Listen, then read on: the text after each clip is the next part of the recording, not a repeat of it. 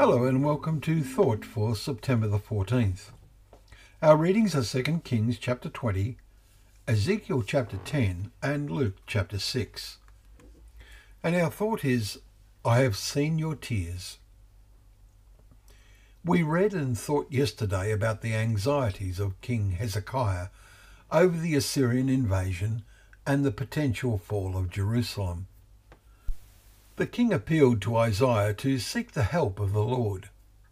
Later he went into the temple and prayed before the Lord, we read in 2 Kings 19 verse 15.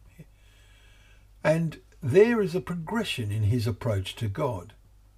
Do we have the same experience as we seek to get closer to our Creator and his Son, our Saviour? It is natural that we should if we are truly spiritually minded. Today in chapter 20 we read of Ezekiel's illness, one that he is told will be fatal.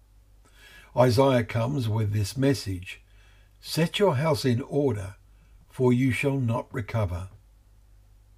He makes an impassioned plea to the Lord in prayer, saying, I have walked before you in faithfulness and with a whole heart, and have done what is good in your sight.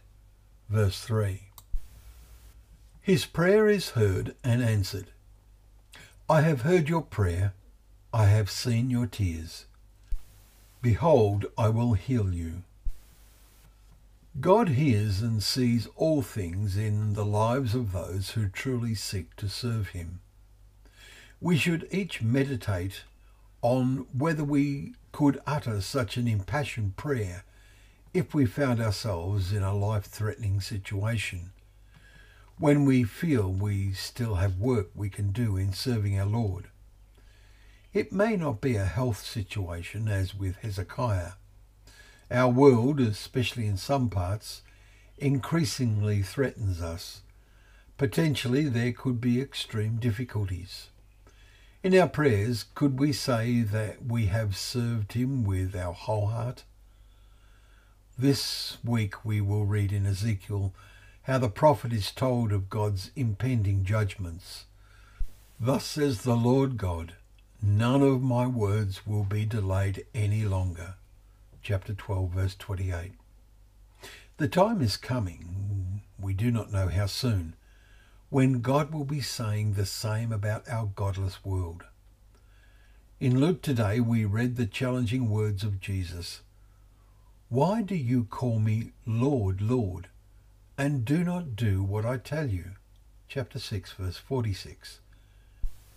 Let us not be guilty of reading God's word, but then failing to put into practice what we read. We can talk and preach about it and exhort each other, but this must not be only an outward show. We are all building the house of our life. Jesus said, the one who hears my words, I will show you what he is like. He is like a man building a house who dug deep and laid the foundation on the rock. A lot of sweat and tears are involved in such earnest building. So in our building, can our Lord say to you and me, I have seen your tears?